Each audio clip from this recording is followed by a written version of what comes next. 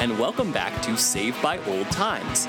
My name is Trent, and this is a musical discussion podcast where we are taking an unauthorized and very unofficial look into every single album by the band Deerhunter. Today, we are delving into the band's 7th album, Fading Frontier, which might arguably be the black sheep of the family and is perhaps the most overlooked album in Deerhunter's discography. It is time to drop off the grid, feed back our handicaps, and drive under some stars that are slowly dying. But before we do that, sitting across from me is someone who was also born with a snake-like walk. My friend and co-host, Mr. David Vance. Dave, how you doing? I can't believe it. Yeah.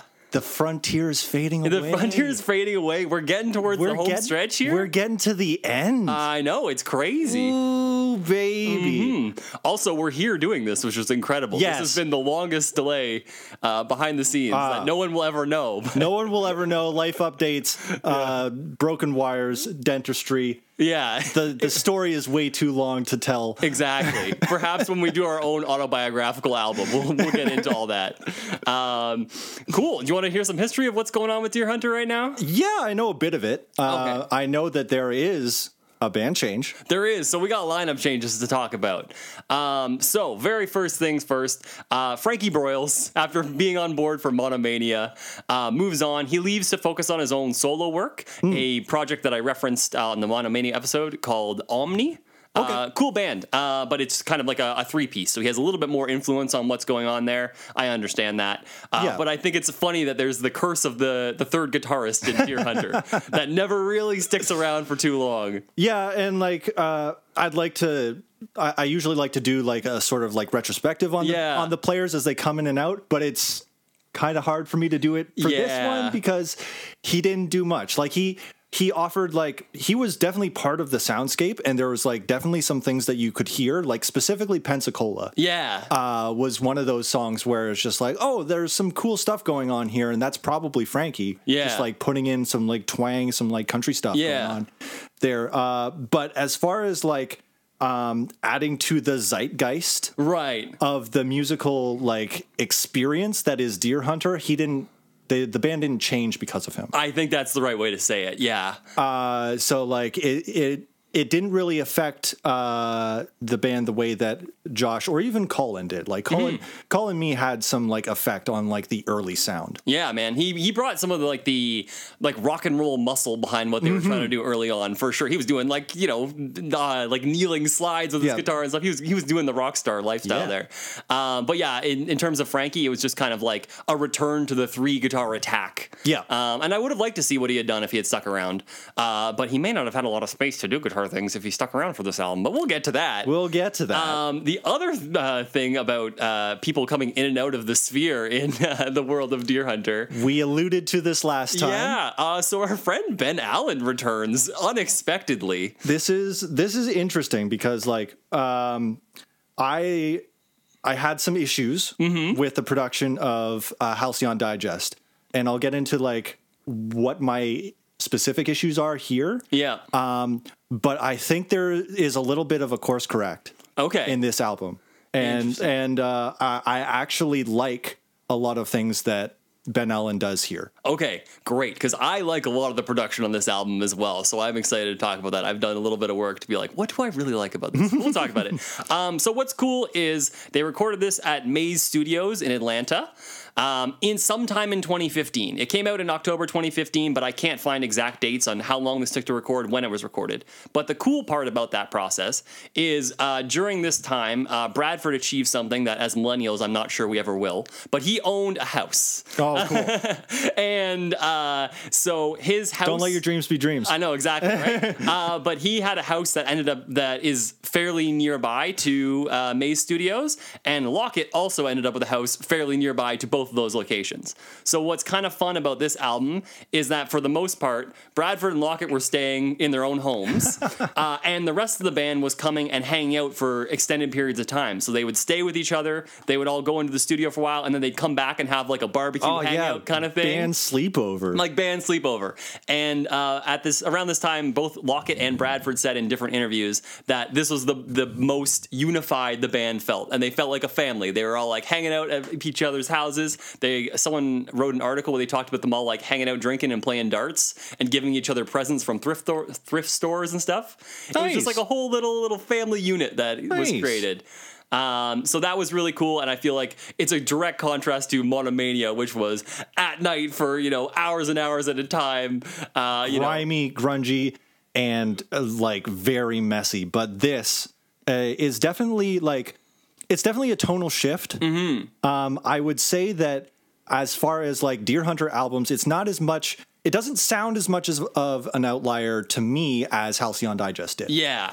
Yeah, so like I get into this album, and like the first thing is the name Fading Frontier. It's pretty sad. It is. Pretty sad name. Yeah. So like the idea that this like awe-inspiring vista or this idea will soon become mundane and exploited. Yeah. The idea like an untouched beach, but 2 miles down the road you see construction vehicles roll up and like start building stuff. So it's like this idea that like you are experiencing beauty. You are experiencing a halcyon, yes, perhaps, right? But the end of the halcyon, right? Like you can see that the end is in sight, and basically it's coming to an end. Yeah, or like you can see the end 2 years or 4 years down the road. Similarly, the album art reflects this. Yeah, which is really cool. I like this album art a lot because it depicts like a shack with like an ocean view. But the shack is decrepit and decaying and like abandoned. It's real shitty. Yeah, yeah. And there are things hanging off it. It's a mess, but the ocean view is still pristine. Yeah. And nice. Mm-hmm. And like there's a couple of like neat interpretations I got from this. Like one, it seems like the scene is captured right before they put like a big piece of plywood up over the window. Oh, yeah. Just to like shut it off forever. Yeah, so like really sad, really heartbreaking. Or like, the other is like it seems like two images over top of another. So like it almost seems like the ocean vista is like a photograph. Right, yeah. And then the abandoned shack was like painted over top of this photograph. Yeah. So it's the idea is like the thing that you build to capture something magnificent will decay a long time before the actual magnificent thing does. I like that a lot. Do you want to hear the story of where that photograph comes from? Go for it. So that's a real piece of photography by John Davola that was done between 1977 and 1978. And so the cool thing is that is a real location, or was. Nice. And it was an old beach house that was used by fire departments for training exercises. So that's why it looks so like worn down and burnt. So it got put on fire several times. Right. And then at a certain point, they were done with it. It lost its like structural integrity. Yeah. They were like, okay, we have to stop using it. But then people started coming in and vandalizing it and doing whatever kind of stuff in there. And then so this artist John Davola went in and he took a picture of it, but also added some of his own art to it as well as like kind of like a last, like celebration of this structure. Like painted it, finally. or like the spray painting stuff. Like I see a big V on the side. Yeah, so some of those things. Like some of it, he added like graffiti and stuff to it as well. Right on. Some of it apparently was already there. Some of it he added himself. What elements were him is unclear. Right on. But I think that's cool. It was like a celebration of this thing before it finally collapsed, which is cool and I think fits in very well with the things that you were talking about. Yeah. I just like the idea of like this really like shitty house that is capturing this really nice pristine vista outside of its window. I think that's good. And I think it also translates to more of like what the album is doing itself. So like a bunch of multi-layered narratives. Ooh, there does seem like an attempt to recapture a little bit of the essence of Halcyon Digest. And I think this is definitely another like shift away from their previous style. Although I think this is a lot more subtle. I think there is a more genuine attempt here to make Deerhunter's old style softer and popular. Yeah. Whereas Halcyon Digest, I thought, was just Deerhunter trying to make a pop album. Yeah. It's like, we're going to use samples. We're going to use this producer we found that does a lot of popular stuff. We're going to use a saxophone. Right. Because like because that's popular. That's what we think is popular, but it's not genuine, right? To the band. And I still like Halcyon Digest a lot. I like a lot of the songs there, but I thought there was a lot of decisions in that album that were so like that were so whiplashed in like how they approached the tone of Bradford's voice, how they approached like the style of music that they make in general. So, like, I feel like this was more of a genuine attempt to make the Deerhunter style of music popular and softer and more appealing to a wider audience. Right. I think so. And I think there was greater buy-in this time around as well. Like we talked about, there's a lot of inconsistencies with how Halcyon Digest was recorded. Yeah. Because there wasn't complete full buy-in of everyone participating in the process fully. Yeah. And trusting the producer to be kind of that balancing force. So I think in a way, I would agree with a lot of the things you just said about it being a bit of a sequel, but also like a better concept. Well, let's get into it. Do you think we can get into All the Same? Let's do it. Let's listen to All the Same. Yeah. Trent and Dave, listen to the song. Ooh, all right. Is it all the same? It's all the same, to my knowledge. I like a good synth lead-in. I like that. I love the intro of this a lot. Yeah.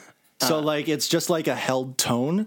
And, like, it's cool just because, like, you don't know where the song's going to go from that. And they do it several times on this album. Yeah. So, like, there's several times where they'll have a very ambiguous opening. Yes. And this is just, like, a nice little pad for the audience to, like, prepare themselves. And then the instruments come in with, like, a very nice groove. Yeah. Like, J-Mac with a nice soft... By the way... We're going with J-Mac is the nickname. So I wrote this in here, and I'm sorry, Josh. I have to be able to parse the two. Okay, we're going with J-Mac. I don't know. I'm on board if you're on board. That's what I got here. J-Mac with a nice soft groove. All right. Sort of like a faux bossa. Yeah. Yeah, and it's like the bass drums are matching the bass rhythm and the snares on 2 and 4. Lockett found a riff he likes, and he's going to play that while they slowly walk backwards into his grave. Yes, that's right. Yeah. and he's just going to play that for the rest of the song. That's right. And it's clean and it's tremolo and it's like he's in his happy place. Yeah, it's an alternating 8th note rhythm around the notes B, F, F sharp. So yeah, it's very, very simple, like alternating arpeggio rhythm, and it just blends into the soundscape. You also get like the entire form of the verse in this intro, in this like groove that they set up. Yeah. They play the entire form of the A section, and this one's a little strange. It's got a little bit of mixing going on here. So we're in the key of D flat. We start the verse with an 8-bar phrase. It's 3 bars of D flat moving to a minor 5 on the A flat.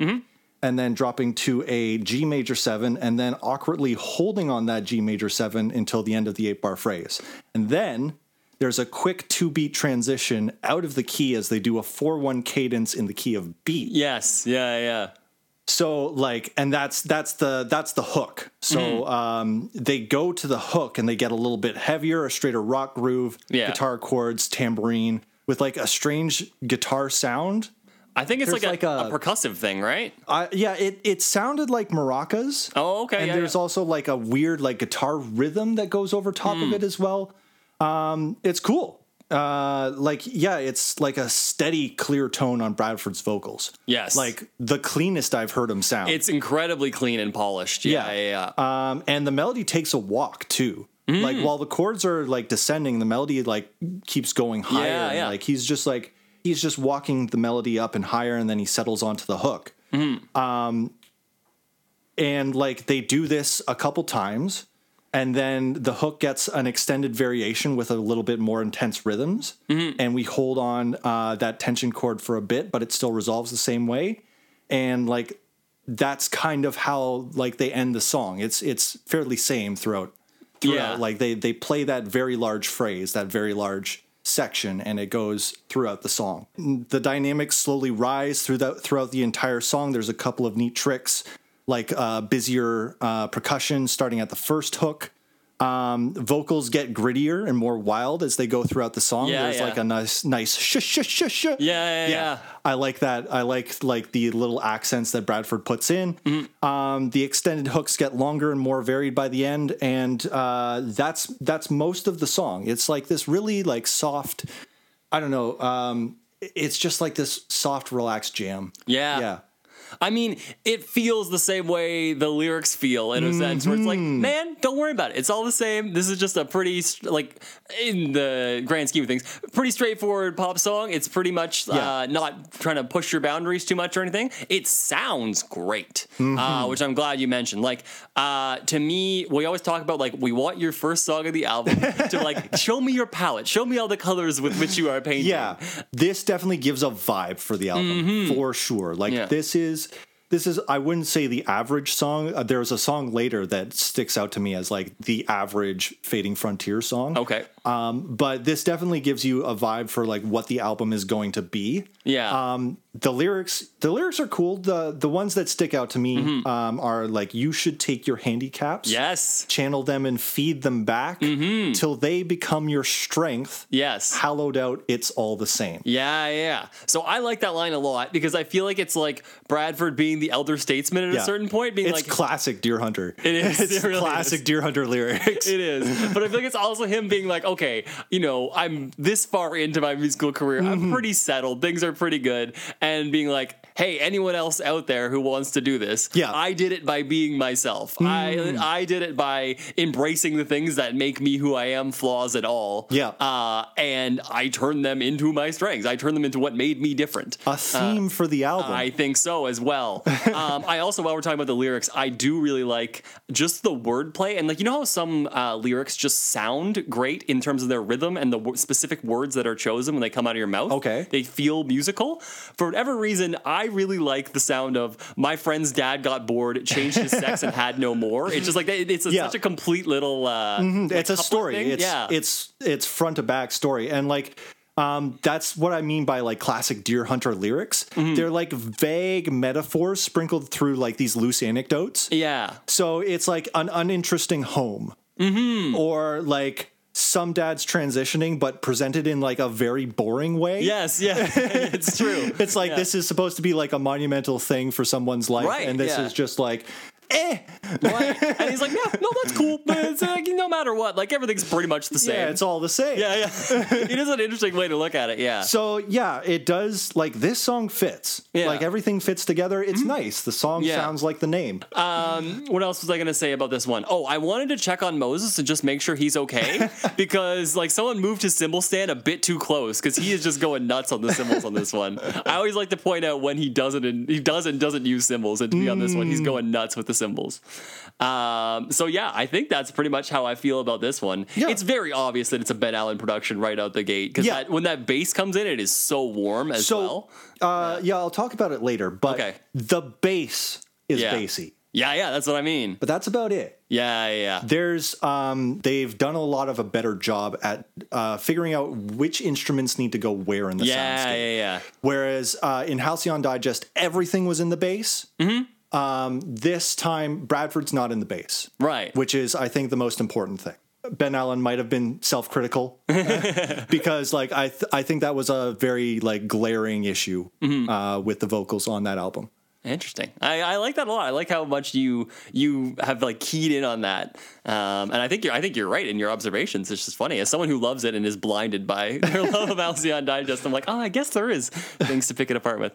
But anyways, do you feel like the extra space afforded allows Bradford to live his life? His life? Yeah. I mean, he did get a new house. That's true. So, Trent and Dave, listen to the song. All right. So wherever they're living their life seems pretty nice. I was going to say, if you don't want to boogie a little bit while listening to that song, there's something wrong with you. So all, if not mostly electronic, sample drums, keys, pads, synth bass. So this is like a huge transition from the first song. But like the same way that like the song after her Earthquake, like it was a huge transition from that. So like it's just like these weird juxtapositions of like songs that go right afterwards. So like I like that idea. I like that idea that like they're using the electronic stuff as just a way to move dynamics. Yeah. Essentially, from song to song. Right. Dynamics has changed. It's changed the instrumentation this time. Yeah. Form and mood. What I described as a Saharan electronic beat. Bright. I kept saying beachy, but yeah. Bright, positive, and worldly. Mm-hmm. So it's got a lot of syncopation. It's got like a lot of like interesting notes. Like the bass is jumpy. Mm-hmm. The bass is like the bass also doesn't usually play on beat one, which is kind of fun. It kind of does like this little fill at the end of each bar. It's more of like a counter root melody. Yeah, it's like playing a counter rhythm to the rest of the song, and it makes these interesting counter-imposing rhythms with each other, and it seems nice. It seems like that worldly aspect where like rhythms on rhythms go, sort of counteracting each other to make like a much more cohesive song. It's cool. Yeah. The form is seems complicated, but it's actually just like pretty simple. It's the A section is in the key of G flat. It's a 3-bar phrase with 6 triads basically. So it's like a G flat major to a D flat major back to a G flat major, and then it's a B major, B flat minor, and an A flat major. So it's just like this walking phrase that like it's very slow and very like almost like waves. It's just moving through like amber waves of rain. Sorry, like I'm sorry. That's perfect. I'm sorry. You set me up too well for that. That's perfect. The B section is a 2-bar phrase, which is just B major 2 times, and then it's a G major to a D flat, G flat major to a D flat major. So it's a simple 4-1-5.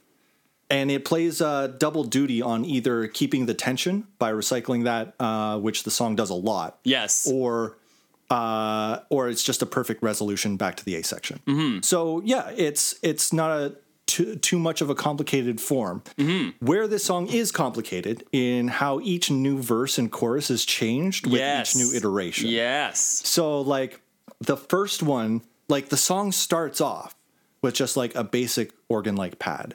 So it plays that form on the keys. Yeah. And then the next time they go through it, it's the same, but with like a sample lead in. Mm-hmm. So you get those drums. And then like the third time they go through, it's the sample pads and the vocals saying living my life, living my life. Yeah. And then you add bass. Yes. And that sort of adds like a new like depth to it. And now the fifth time through, living my life now has harmony with it. Yes. And the 6th time through, then they start adding more percussion, like more extra accents to it. So like the main groove keeps getting layered and like added to, and like the soundscape builds. Yeah. It really grows. The main groove, like I was talking about, it has that like syncopated feeling. It also has like, there's this syncopated guitar riff that's really light. Hi-hat 8th notes as well on the drums with like light, clear vocals with added harmonies. Yeah. So, and this is just the A section. Like it goes through that for a long time, and then it stops and shuts everything down and does it again for the B section. So like the B section has a similar progression where it adds instruments one by one, and it has like that 1 to 3 beat emphasis, nice keyboard shots, nice background vocal shouts that fill the space. So like all of this stuff comes together. The B section is also where we get the title fall. Yes. We finally he says it. He really says it. He says the name of the album. He did the thing.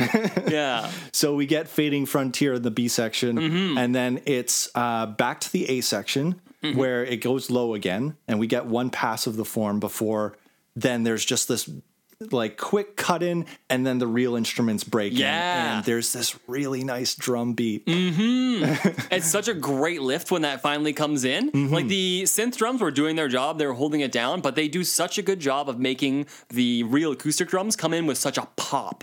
They like jump right out of the mix, and all of a sudden the energy level just kicks up a whole other notch. It's like you're building tension in order to to resolve. Yes. So like like what I was talking about, like when you have static songs that don't move much, there is a natural tension that gets built.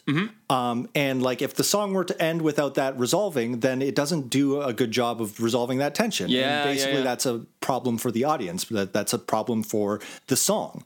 But you can use that tension in really easy ways, and you don't even have to really try. Yeah. I really like this song a lot. It's great. I was going to say one thing about the bridge. I hate that we're doing this on every song, but Ben Allen, you saucy little minx. I hear that clap sound recycled from Halcyon Digest. Don't try and hide it in there in the bridge. I know it's there. Another thing I was going to say is I feel like this song does a really good job of also giving more perspective on the idea of fading frontier. Yeah. So I think the way that it's being used on this song is kind of like a reflection. Like Bradford's usually pretty autobiographical about most things in his albums. And so I think, in my personal opinion, the way that he's talking about it here is kind of like, I've spent a lot of time being anxious about the future and having a lot of this like wasted energy stressing about that when I could just be enjoying the present right now. And to me, it's like the idea of chasing the fading frontier is chasing something in the future and worrying about existence. And he's like, or I could just be living my life. I could just be having a great time right now. And why am I not doing that and celebrating that? Yeah, sounds like the title. Sounds like the song. So like the mood is carefree. Yeah. And like it's a song that's like so simple yet always keeps things interesting. So the lyrics do seem very personal to Bradford, possibly like it possibly seems like a present tense of when he wrote this, like touring, being in a band, like the fading frontier of musicianship, I guess. So like, I kind of get that. And he also references the darkened stage, the infinite ways, distance can change fate. I'm out of range again. Where he's also, like you talked about, putting distance between himself. And because he's talked a lot about the pressures of live performance. Like he's mentioned it on Cavalry Scars 2. He's mentioned it on Night Bike. He references bleeding for his art very often. And so saying that he's now feels like he's distant from that. In a way that's not like he doesn't enjoy it anymore, but more that pressure and that the difficulty of it is not a problem anymore. Like it's, the darkened stage is no longer nearby. Does that make sense? Did I make sense there? No, it makes sense. I'm trying to like connect it to sort of the idea of the album and like the fading frontier as a whole. Sort of this idea of like something that you can't necessarily capture. You kind of just have to let be. So like, this whole idea of just like living my life instead of aggressively trying to capture fame or like success. It's cool. Another thing that I think was a goal of this song is Bradford talked a lot about when this album was being released that he really wanted to make some Friday night music.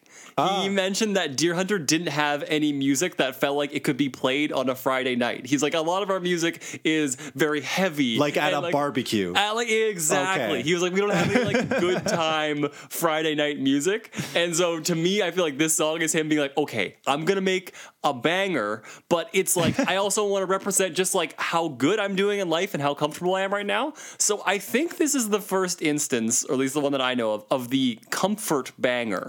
Where a positive, uplifting Deerhunter song, right? But it's not like it's not a banger. You're not going hard to it. You're just having a casual little bop of your head, and you're like, you know what? I'm feeling pretty good. It's like I thought about this. It's like the Snuggie. In a sense, where you're like, I'm not having a wild time in a Snuggie, but am I enjoying it? I'm living my life. I'm living my life in this Snuggie. So to me, it's the musical equivalent of a Snuggie. But I do really like it. I'm a big fan. That's not an insult. We could break this feeling, though. Oh, yeah? Let's do it. Let's go to Breaker. Yeah. Trent and Dave, listen to the song. All right. It's a pretty good, like, scenic route on the road into the abyss. Right? Yeah. It's got nice scenery. It's got, like, a nice weather. It's very nice. I would not want to be crossing the street, however, while someone was driving along it. It's, yeah. That's fair. We'll touch on that. We'll get into that in a little bit. So, what do you think about Breaker? Yeah, it's It's nice, like super easy, like 90s California pop rock is what I got here. I get that. So like so flanger on the guitars, higher tones in the rhythm instruments, and like nice easy harmonies. Yeah. So the A section is just like a really easy 4-bar phrase. It's in the key of G, so you have 2 bars on the 1 major, 2 bars on the 4 major. That's all you need, baby. That's all you need. J-Max really moving on that bass line. Oh, man. I thought of the scene in Anchorman when he's like, all right, let's take that bass line for a walk. It's like he's just moving all the time. And it's like a hard picking style, which contrasts like everything else in the soundscape. So like it's really like he really digs in there. Yeah. And like it contrasts the soundscape, including Bradford, who once again, very soft, very clean, soft tone, like sparse lyrics in the A section. So you focus a lot on the instruments. Yeah. And there's a lot to focus on, like, a melodic riff in the lead guitar. Yeah. So like it's really complementing to the melody. Yes. And once again, as Lockett's MO, he will play that until the end of time. Right. Again, commit to your part and then stick with it. Yeah. Using, he uses strong chord tones, a couple of lead-ins, flanger effect. It gives it a really good character. So yeah. I like that a lot. I really like the big tom fills going into each chorus. They just ride those faders so hard. You just push it up, just pop the big pop into each one, because I feel like the chorus has such a different texture to it. So the B section. Yeah. You're right. It's a 3-bar phrase, and it's got and it's the 5. Yeah, it's the D major for the for those bars, and then it goes to the C. Yeah.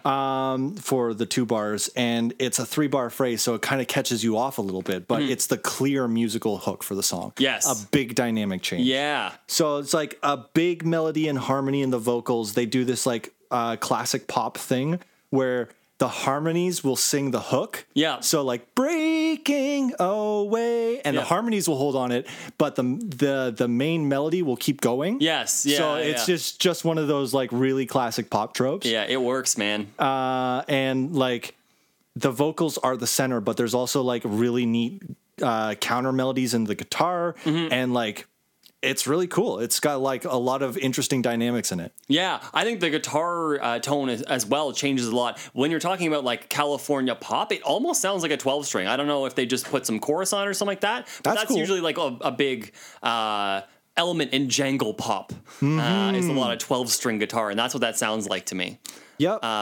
And then we go to a much shorter A section. Huge contrast between the sections. And this one's a bit shorter because like they kind of just want to go back into the B section because that's the dynamic center. Yeah. And they do that section again, and then there's this really interesting synth pad interlude. Yes. Where like it'll start like building this synth pad. And then they like build it up for a bit, and there's like layers on layers that keep going, and there's this cool crossfade that happens. So like this part is like a 4-bar phrase with 2 bars, so like it's a G major and then down a tone for 2 bars on the F major. Yeah.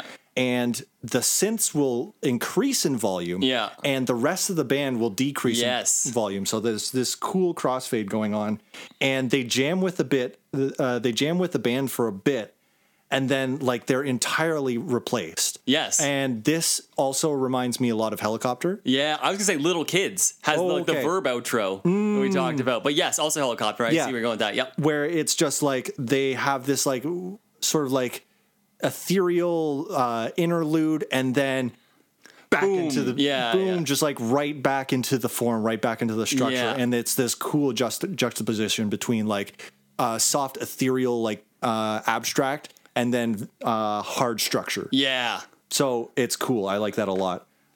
They play that main phrase and hold on the tonic to end out the song. One thing that I'm shocked you did not get to in your coverage of this song, Lockett is singing the choruses and Bradford is singing the verses. I was actually going to mention that because like it did sound like there was like different vocals on the harmonies or the melodies. Like I couldn't really figure out which one was, but I know Bradford was singing a bit of it, so I assumed that it was a Bradford I believe song. he's doing the harmonies in the choruses, but then Lockett becomes the lead in the That's choruses, cool. which is really weird. It's a first for them, and I will spoil it for you now. This never happens again. Oh. This is the only time this has ever happened, and I would love to know the story as to why that happened. I don't know if it was just one of those things where I put $1 in the Pixies jar. I'm so sorry. There's a song called La La Love You by the Pixies where they were in the studio recording it, and at one point the lead singer was just like pointing to the drummers like, why don't you sing this one? He's like, I have never sung a song before. Why would I do this? And he's like, I think you should. And they did it, and they kept it, and they thought it was good. But it's just like a one-off thing where I feel like Brad was just like, Lockett, you should sing the chorus. And he's like, okay, I'll do it. It's hard to like measure how much like that changes the dynamics. Like a change in vocal timbre is huge. Yeah. Because everybody's voice sounds a little bit different. Right. And you can tell. Yeah. So like there is a different energy going into the B section. There's a huge energy shift. Right. So like and that has a lot to do with like the change in mood, the change in like the guitar tone, the change in the vocal tone. So like just instrument timbre can change a lot. Right.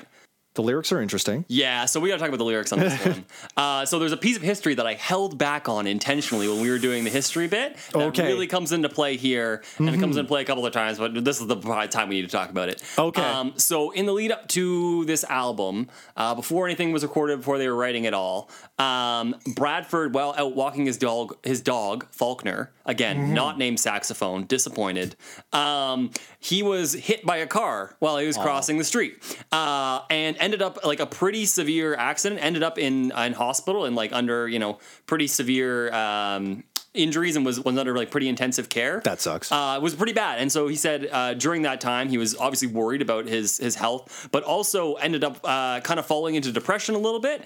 And the good positive out of that was he ended up being okay. And he was just prescribed antidepressants, which he said really helped stabilize his mood. And he felt like a lot of the anger and things he used to have just kind of all got evened out. And he mentions, I skipped over when we talked about it earlier, when he mentioned feeling hollowed out. He said, that's how I feel. I feel hollowed out, but not in a way that I feel empty, in a way that I'm just calm. And so this song to me really talks about that. And I think it talks about the idea of events that are out of your control and accepting them. And I think the way he talks about breaking the waves are very clearly just events in your life that are just going to happen, and they're going to push you where they push you. Yeah. And he talks about how he wants to try and stop them, and he wants to try and stem the tide and have control of things, but he can't. Yeah. Even if he tries, he can't do it. And then the verses are like kind of the opposite of like, no, I've made my peace with that.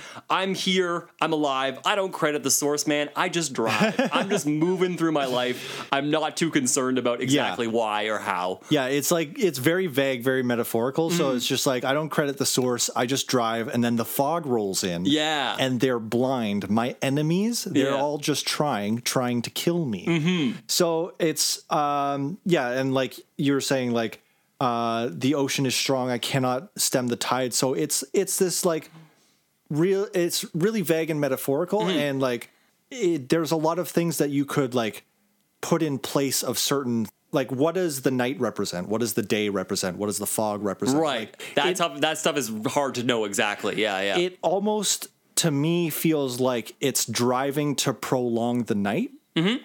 As if like the night is the enemy of the like the day is the enemy of the night, sort of thing. Yeah. And that that idea that like you have like a shelter from the fog as they roll in. Your enemies are blind, sort of thing. Yeah. So like your enemies being the sun and the stars, and what these represent can change depending on the listener. Right. So yeah, it's cool. It's very interesting lyrics. Yeah. A couple more things on the lyrics. Sorry, this is a big lyrics one. Okay. The phrase "breaking the waves" coming into the chorus. There is a film that is called "Breaking the Waves" that I think this is a direct reference to. Okay. Shout out to whoever put that on Genius.com, because I didn't pick up on this. I had never heard of this movie, but in the film, there is an industrial accident in which someone ends up in a hospital bed, confined to a hospital bed. Whether or not they are going to end up being paralyzed for the rest of their life comes into a question. So I think that's a direct reference to that, but then also using the idea of waves as things you can't control. And the thing I really like is they use that build that we talked about in the bridge part to kind of lull you into a sense of like, okay, the song's going to end. Now it's all just fading out. And they go, boom, jackknifed on the side street crossing. I'm still alive. And that's something. Like, it's like, something that just happened that you couldn't control that shocks you out of where you were. It's a really cool transition. I really like that a lot. And I like that it wraps up the narrative very nicely in that last verse where he says, and when I die, there will be nothing left to say except I tried not to waste another day trying to stem the tide. I stopped trying to control things I can't control, and I was just living my life. There's like so many songs on this album just kind of interweave with themes, but I really like this one a lot from a lyrical standpoint. I would say it took me a long time to appreciate the tonal shift between the verses and the choruses, because I really like the groove a lot on the verses. That little guitar riff that you mentioned, the walk-in bass line, everything, I'm just like bopping a little bit, and then the shift to the more like jangly textures, and there's a little bit more of like a minor feel in some of the chords in there that like took me a while to get acclimatized to that. Now that I'm expecting every time, I do really like it. I like it a lot. Yeah, it's great. And we could keep it going on the trip to Duplex Planet. Let's head over to Duplex Planet. Trent and Dave, listen to the song. All right. Is the Duplex Planet like Coruscant, but it's all just Tupperware? Like all the way through? I think so. I think there is a very distinct imagery that he's going for with Duplex Planet that we'll talk about. I don't think it's a lot like Coruscant. No, that was a bad joke. Okay. This song is really neat. It's very simple in the form. Yeah. So I'll get through it right away. 4-bar phrases in the key of G. The A section, which is a 4-1. And the B section, which is a 2-5. So it's very simple, mostly majors, mostly just like easy resolutions and easy chords. This is what I meant when I said like the average song of the album. Okay. I feel like this is like if you were to put this entire album into like a slurry and just like dissolve it and like feed it. You were taking the entire Thanksgiving dinner of this album and turning it into a smoothie. Feed it through a computer and just like ask it to give you the ratio of what the average song is. It would just like print out Duplex Planet. Interesting. Okay. Because I think we can talk a lot about like the production here. Basically like what's going on in each of the instruments, what's going on in each of like the sections. So like the bass, it's a really flat tone. No real string textures, just like proper roots, and carries most of the low EQ. Yeah. So like when I was saying before how like most of the bass, most of the low end of like the soundscape is in the bass, this song like really demonstrates that. Yeah. There's like the bass is really loud. Like it's way up front and you hear it a lot. The drums feel like they're behind the band. Yes. The drums feel like a much more supporting instrument than any kind of like lead. So like the bass drum never overtakes the bass guitar. Yeah. And like any of like the more mid instruments never overtake anything else that is like in the soundscape. So like there's an interesting part in the interludes when like Moses is doing a very nice like eighth note drum beat. There's also a little bit of delay on that, which helps give it a little movement too. Yeah. And they do that with the guitar, and like it's a very like supportive sound to the guitar. Like it's supporting what the guitar is doing. Bradford's voice, it has like a very slight filter in some parts of the song. I don't know if you've noticed it. It's like a radio or a megaphone, but like very slight and only when he gets louder. Yes. Yeah. So it's almost like a gate, but the gate triggers a filter. Yeah. Yeah. So it's pretty interesting production, and like it's one of those ideas where like I think he's figured out what to do with Bradford's voice, and he's figured out a cool technique to just like put this sort of filter on Bradford's voice when Bradford gets loud and out of control and right close to the microphone, which he normally does. And it normally ends up like distorting or peaking or like doing something maybe unintentional. Yeah. So now there's an intentional effect going on Bradford's voice. Yeah. And it's good. It's cool. It's very cool. Yeah. Less rhythm guitar in favor of keyboards and pads. I was say it's a lot of keyboards. There might even be no rhythm guitar. Yeah. Yeah. Like I noticed a couple of things at the beginning. Like there's like a interesting like rhythm. Like there's a guitar like chord riff at the beginning that holds a lot of focus in tandem with Bradford. Yeah. And then like through the second section of the verse, there's a tambourine that takes a lot of the focus in that 2 to 5 progression. Yeah. So, and it sets up the resolution back to the first section. So there's this really nice instrumental break that I was talking about, which sounds like a harpsichord or like a dulcimer. So I want to talk about that specifically. So they actually had a guest musician come in and play that part. Oh, the cool. harpsichord, yeah. So it is Tim Gain from Stereolab. Nice. Who Bradford has mentioned many times is a personal influence for him. Nice. So it's pretty cool when you can get one of your heroes to jump in. And if you listen to any Stereolab, it sounds a lot like Stereolab on that. Because for a while I was always like, oh man, I really like that key break. And I was like, I wonder why. And then when I looked it up, I was like, oh, okay, yeah, now I know why I really like that. Yeah, so it's very loungy. Yeah, it's this like very quick like eighth note rhythm, and Moses has like a clean eighth note pattern that goes along with this. And then they do this bit. They do this bit a couple times through, but they do it at the end as well. And there's this really nice soft guitar solo that comes on top. Yeah, you're right. And it's just like really, really nice, really chill, really relaxed. So like. This is a super easy song to listen to, and it's really well produced. Yeah. There's like big echo and delay on the synth pads and there's a in lot the of background. Space. There's a big like pad that comes in. Yeah, they really fill out the soundscape, and by the end of the song, they seem to take a huge amount of the auditory range. So there's a lot of production going on here that we can see because we're focusing on it. Yeah. But if you weren't focusing on like, okay, so like what is the producer doing, you wouldn't notice that there was a producer involved. Right. So like, I think, and I'll get to it at the end, but I think like, as far as the production goes, with Halcyon Digest, you knew there was producer influence. Yeah. Because it didn't sound a lot like any other Deerhunter stuff. Right. But this one, it just sounds like Deerhunter doing some weird extra things. But I know that these are producer decisions. Right. Having known this producer now, yeah. So, I like this song a lot. Lyrically, to me, this song is such an outlier with the rest of this album. It has a lot of themes around dreaming and falling asleep. Yeah, so Duplex Planet, the title comes from, there is a zine that is called the Duplex Planet, and it's a collection of stories from people who work in retirement homes. Oh, cool. So I think the idea of like a duplex planet is all these different living spaces all together, and then the planet is like the accumulation of all these places. And I would say the reason it feels so comfortable is the idea of if you're living in a retirement home, it's supposed to be easy living. Everything's supposed to be taken care of for you. Yeah. Your, day to day is mostly taken care of kind of thing. So I think it feels like a comfortable space to inhabit, to try to create that.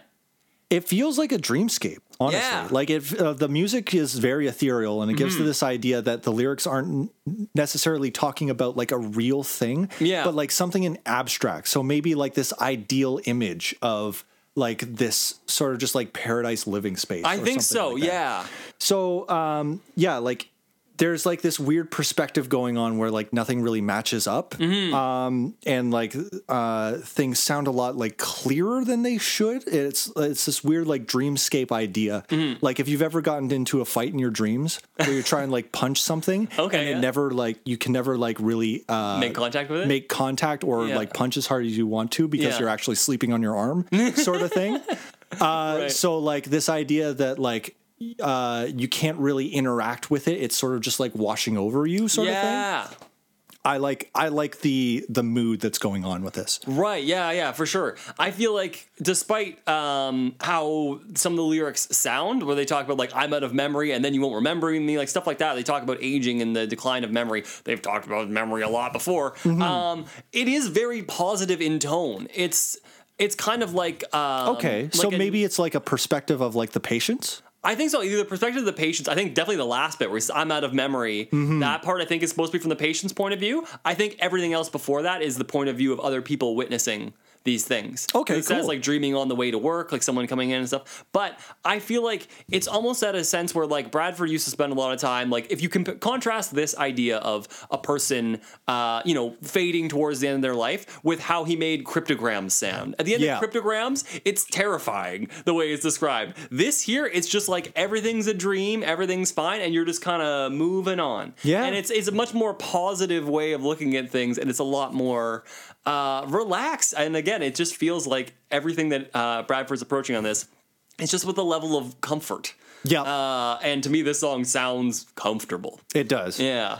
I think we could take care. And speaking of people being taken care of. Ooh, I like that better. Yeah. Trent and Dave listen to the song.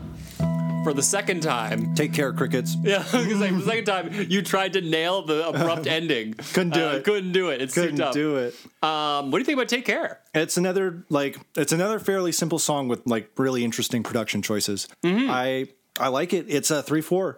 It's another one of those like they do this like mode a couple of times where it's like this 50s like pop ballad sort of thing. Yeah. I got a thing on that. But this time it's at least for the beginning of the song, it's done on the sample chords and it's done on the sample pads and that kind of stuff. So the A section is an 8-bar phrase and it's pretty long. It's a little bit more elaborate. So it's G flat major, goes to the 6 for the E flat minor, and then the 7 for the F minor, and then the 5 for the D flat minor, and then it's just a B major, D flat major, B major, D flat major, and then it resolves back. So and then the B section is just an A flat to G flat twice. Right. And then a D flat to B flat twice. Yeah. So like there's some tones in this section that give like chords some interesting qualities, but for the most part, it's just fairly standard. The sample pads, like we're back on this like sort of electronic feel. Yes. And the first A section is entirely electronic, but it tries to mimic that sort of 50s prom ballad. Yes. So it's trying to like mimic this weird style that it can't really grasp. And it's a really interesting like vibe that it gives me, especially in the bass notes, because the bass notes are dun dun dun dun dun dun dun dun dun. It feels like it's a tremolo actually. It's just being a note that's being held. I like it a lot. Yeah. Sample claps. Sample snaps. It's back, baby. Yeah. Yeah, and then the high lead synth building an intensity. So like through the A section, there's a lot of intensity that builds. Yeah. And then the lyrics get to say like wave bye bye now. Yeah. As you're sort of like both like in the lyrics and also as a subtle nod to wave bye bye to the electronic samples. Exactly, yeah. As we get into a sweet transition into the B section as all of the instruments come in now. Yeah. And like it's now the real instruments are trying to like mimic the vibe of the electronic instruments. Yeah. So you get this really interesting like sound. There's really cool beat by Moses. Yes. Where he's taking a lot of like interesting hits on the cymbal, interesting hits on the toms. Yeah. That kind of thing. Yeah, it's really cool. The next time they transition into the A section, they go back into the electronic music. Yeah. But some of the real instruments stay. Yes. So there's this like merger of the music. And like cool accents from the guitars, cool accents from vocals and synth. There's a vamp break on one note for a bit, and then it builds into this really, really dynamic solo section. Yeah. You get a little improv from the drums, a little improv from Lockett. Yeah. Like riffs from Lockett that turn into a melody solo. It's really interesting. It's like the extended B section. And then like it builds for a couple times over, and then it goes into this like extended A section. It keeps building over and over and over and over again. Like there's more elements that get added onto it, and then wham, cricket sample, song ends. Exactly. This one's really cool. So about the 50s prom thing we keep talking about. So Bradford acknowledges this. So there is an interview where someone's like, so take care. It's kind of like something you've done before. He's like, yeah, I recognize that. He says like a lot of bands never want to do the same thing twice. I'm not like that. I want to always improve. If I think I can do it better than I've done it before, I'm going to do it again. Okay. And so he was like, I wanted to give it another shot. Okay. He said. But what's interesting about it is he made a version that was pretty much standard instrumentation. Guitar, bass, drums, kind of regular rock band type instrumentation. Ben Allen went in and helped him add all this keyboard stuff. Nice. And with the idea of it being like, oh, it's just going to be like background kind of instrumentation. It's going to help build it out. And then he presented Bradford this mix that you hear, which is way more keyboard heavy. And then the other parts only come in as accents or whatever. Yeah.